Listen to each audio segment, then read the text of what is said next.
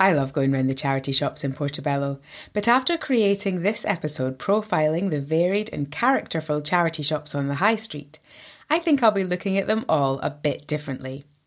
Each one is unique and special, and we've seen how fragile they can be, with the sad loss of the Cat and Dog Home charity shop this year, and many of them struggling during lockdowns and then being swamped with donations afterwards.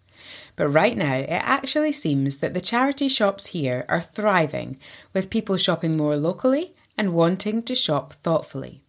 So let's have a wee rummage through the selection on offer in Porty. Why don't we start with the Cancer Research Shop? I chatted with Jackie, the shop manager, and Hannah-Laure, one of the volunteers, who told me how much fun they have with their fundraising. Cancer Research Portobello's a bit quirky. We always have unusual windows. We do themed windows. We do music windows, superhero windows, geeky windows, something a bit different, just because there's so many charity shops and we just have to sort of try and stand out a bit. But I liked my bad taste window. That was quite good as well. That actually was quite surprisingly how much was sold out of that, yeah. We try and store things, so if there's things that come in that are for summer, we don't discard them, we keep them for summer, we just bag them up and try and hide them in our small shop through the back. We just try and maintain the donations. We have a booking system for ours which works because that way we can control the numbers. So how does the booking system work? Customers can either pop into the shop if they're passing, or they can phone us, and we've got time slots available Sunday to Monday. And if somebody's cancelled and somebody pops in and says they've got a bag, if we can take it, we can take it.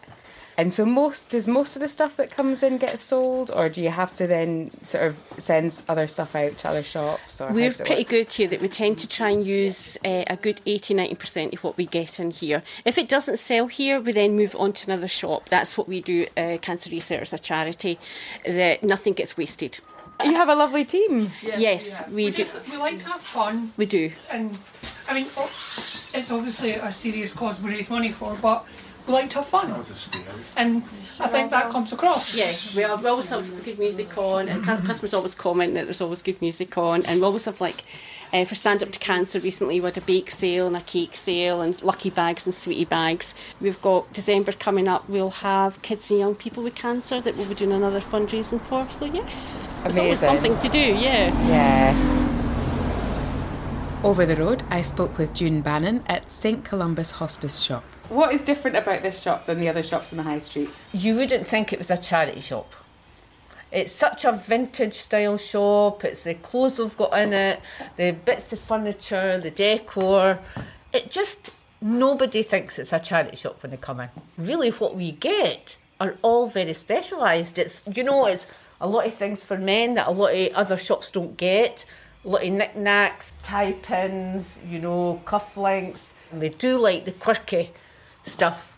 That's really this shop. It's a wee bit quirky, and people come in and they know they can find something a bit different. A lot of our people that donate have lost family through the hospice. I mean, really, we have a really good chat to a lot of them, because they bring in all their stuff that their loved ones have left behind, and they're bringing it here. And they trust us, to look after it and give it to the correct people. And it's just that sort of thing. I feel they don't feel like they're thrown out. They're giving it to other people, and they're giving money to the hospice to give care to other people. And that's where we really come from, I think. It's getting the money to help the hospice, who will help all the people. So it's a real feel-good factor, it just does. It just, every time I talk about it, it just does that to me. It is a feel-good. It's every time somebody comes in, if they want to talk, we'll talk to them, and help them get through what they've went through with losing a member of their family or a friend or anything.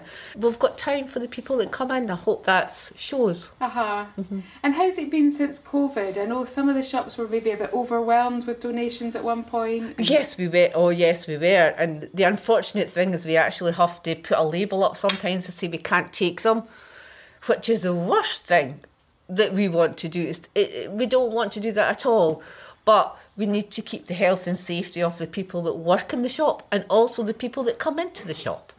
We have got to keep clear ways so that people, if anything ever happened, they've got a place to go out. We do want to take every donation, but we just can't because there's too many at times, especially over COVID. Yeah, but if people can just hang on to their best things and wait until you've got the... Yeah, I mean, we do that. We normally say, give us a couple of days. Yeah. And we'll be back to getting the donations. That's all it is. It's usually only a couple of days. It's maybe if we've not had a volunteer in that day or something, we've just not had the time to clear the stuff that we've had.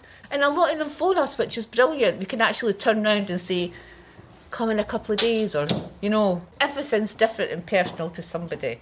We are so lucky with the things we actually get in here. It's tremendous. Treasures. Look at that dress. That's amazing. Yeah, I mean, some of the things have never been worn, and the things we get are usually washed and pressed, and, you know, they're all been ironed and folded in bags. It's not like we always just get bags with loads of things are placed in it. It's with care. Because I think a lot of people, as I say, have lost a member of their family and they're bringing stuff from that, and they care about the stuff they're given as well. One wee thing I just wanted to mention is a lot of men don't realise that we've made an extra space for the men. They usually get left out. It's like one rail, whereas we took away a lot of toys and decided to focus on the men. And it's made such a difference to the shop, you know, and a lot of the men come in and they actually quite enjoy being here. Because it's got men's stuff, it's got, you know, so that's the bit I would like to say, because a lot of men don't even realise it till they're in, and then they think, oh right, I'm coming back here. And you may have noticed that the Bernardos has changed recently into Live, Care, Give. They were mid-refit when Lena Kelly, who worked in the Bernardos for 13 years, and Raymond, who's consulting on the opening of the new shop, offered to show me around. Okay, so tell me what's happening. So this used to be Bernardo's? Used to be Bernardo's. It's for children's services now, which is still for children, basically, you know. So basically this shop is, well, it's different, but it's much the same. We sell the same stuff. The only difference is we've opened the back, what used to be our storage units and stuff like that. So now I'll show you if you want. Now what we've done is we've opened the back, so it's like a shop inside a shop. And so what we've done is we've opened this part, and we're just selling like bits of furniture, and our bric-a-brac will be back through here. We've actually increased the retail space by nearly 40% by opening this back. Bernardo's have got 700 shops, but they've decided to do some rationalisation, and this was one of them. And it means we could be more focused and what we're trying to do here. There's 700 children in the Lothians that are looked after by this charity, additional support needs and things like that. We've got our own website now, which is on Facebook page as well. Raymond came up with this name, to live, to care and to give. What we're trying to do there is these three words mean something to everybody. Of course it do. And so rather than just put the words charity shop up there, we just thought we'd put a message up as well. What we're trying to do is to create a curated charity shop, not one of these where you walk in and you think, my gosh, there's a million things where in his name do I go first, you know. We're actually doing it like Lena said. We're here, all the homeware, this furniture. Here is a whole picture section. Yeah. The stuff, the donations that people bring in, we're hoping to try and direct them towards the curated elements that we're doing here. So they would see something in their house and think, oh, that would sell really well in that shop. Yeah, and so they're kind of managing it rather than just dumping all their stuff on you. Yeah, and on the website we'll have a thing to say, we do take this and we can't take this, because obviously because we do bits of furniture, you didn't want people showing up with fridges and three-piece suites, so it's just, we will be limited obviously to the space, but to be honest, it's like when the donations come in, you more or less process them straight away, because obviously we're a bit stuck for space now. We've took every donation that's came through the door so far, and people are just wanting to come back. And because I've been here 13 years, everybody, well, I know a lot of people, didn't I know you, but I know an awful lot of people, so people are really happy that we've still got a job, and plus the fact that we're reopening again, so they can't wait. They're like, well, when are you opening? When are you opening? It's going to be really exciting. It will be exciting, because there's no other charity shop down here that does this. And the website more or less tells everybody the information that they need to know. Lisa does that sort of side of it, and what she's going to do is, like, if we get something in, like these lovely lamps, we could take pictures and put them on the website so people can say, oh, look what they've got. See the 6 guitars over there? Uh-huh. Well, it's quite unusual for a charity shop and for Portobello as well. So years ago, when you went into a charity shop, there was loads of things to look at. If you know what I mean, you would go and think, "Oh, what's in there?" or "What's in there?" That you want to bring that back rather than just be this cold coats are here, dresses are there.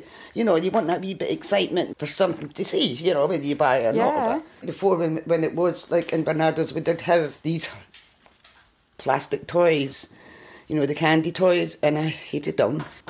So some charity shops now stock a mix of used and unused goods, and Lena is describing here the brand new pocket money toys that several charity shops have started selling. We're going back to that system of saying, OK, these are they've been reused, they've been loved, and they're going to get used again. That's the whole purpose of it.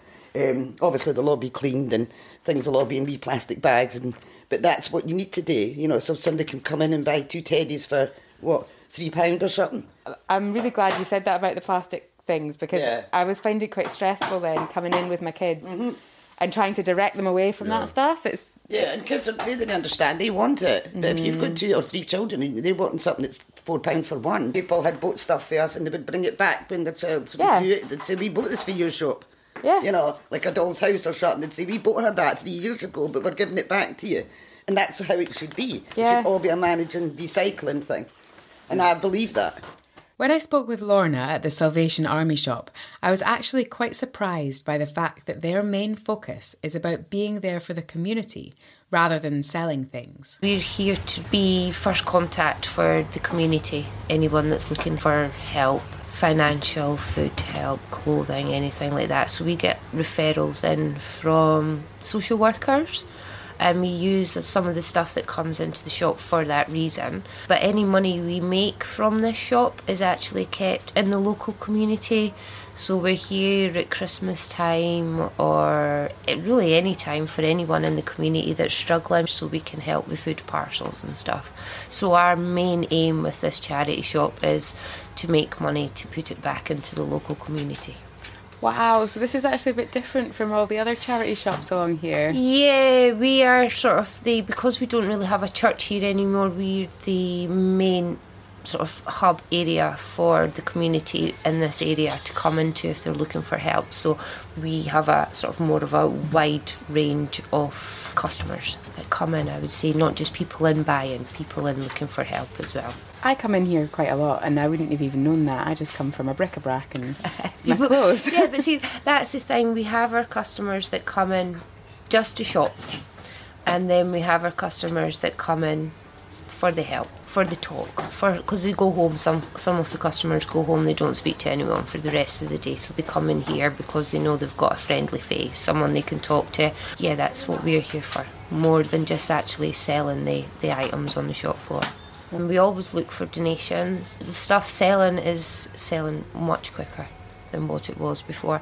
I think what I've noticed is there's more people that would be normally out in the normal shops, you know, out in your Primark and stuff. I think you're noticing more of these people coming in and buying from charity shops because they're getting better quality clothes for the same price as they would, and they would get it lasting a bit longer. I think that some people aren't earning the same money as they were before because their hours have all been cut because of COVID. They've not got so many hours, and because they're working from home, so they're coming out more locally than what they are going into the centre of Edinburgh. That's been the biggest change I've noticed. And once they get the bug, they're going to keep coming that's in. it. Once they realise what they can actually get for their money, then they realise it's a much better option for them. Right. Anyone's welcome. They can come in anytime. If we're open, you come in, we'll take your donations. If you want to come in, have a look, you want to come in, have a chat. I did have a chat with the Chest, Heart and Stroke Discount Charity Shop and the British Heart Foundation shop. I didn't get to record an interview, but I did get a nice pair of boots, some books for the kids and a silky leopard print top. But the last word goes to David Ritchie at the Marie Curie store, who was happy to talk to me about how people come to Porty to have a look around all the charity shops, so they aren't competing. Each one makes the collection stronger, and they're all doing their own thing. Every shop's slightly different, we all have our own main niche, which is even better. What's your niche? I would probably say that it's more high street. More of your Zara's, more of your, your Bershkas and things like that, it'll be your Marks and Spencer, so it's a very good mix. And a lot of people from Porty tend to love quirky bric-a-brac, quirky paintings, which is really popular, which is great. So the shop got a huge makeover, which is great because it was very dull and very dark. So it was very good to get this brightening up, opening the windows, which was great for here. And the high street itself has changed. I mean, there's a lot more beauty shops and and things. And there's a couple of charities that we've lost, which are sad. Cat and Dog Home were fantastic. It was a shame to lose them. But in a sense, it's still got busy. We're still very busy. I would say we're busier now than we were 2 years ago. I love shopping. So me and my daughter love shopping. So I'm one of them that goes round and just window shops and goes into shops. And So will you be doing your Christmas shopping in charity shops? oh God, yes, like, definitely. Yeah? The fantastic stuff you find you can get. I mean, even for like the new Zara range jacket that's here, you know, that would have been like £250. So the stuff with labels is phenomenal. That's brand new. It's never been worn. Wow. So people are giving very generously to help us, especially Marie Curie. So it's very good. Yeah. Yeah. And is this charity particularly important to you? Yes, Yeah. I've had family. The hospice at Frogstone Road is really close to me. My family have been in there. I've had 2 members in my family, and also my partner's family as well. So It must really motivate you to oh make them yeah, some and money. what the nurses do are just out of this world. I mean, these guys are just phenomenal what they do. You know, to give that service, it's totally free of charge to somebody that's sadly got a disease that can't be cured. Is just So when you open that bag, it's just amazing. You just get to see it and you're like, wow, that's great, get it straight out. And it's great when you see people buying it and they're happy. So I guess the moral of this episode is how brilliant are our charity shops. Let's support them, let's look after them, and we can take care of our things and of each other.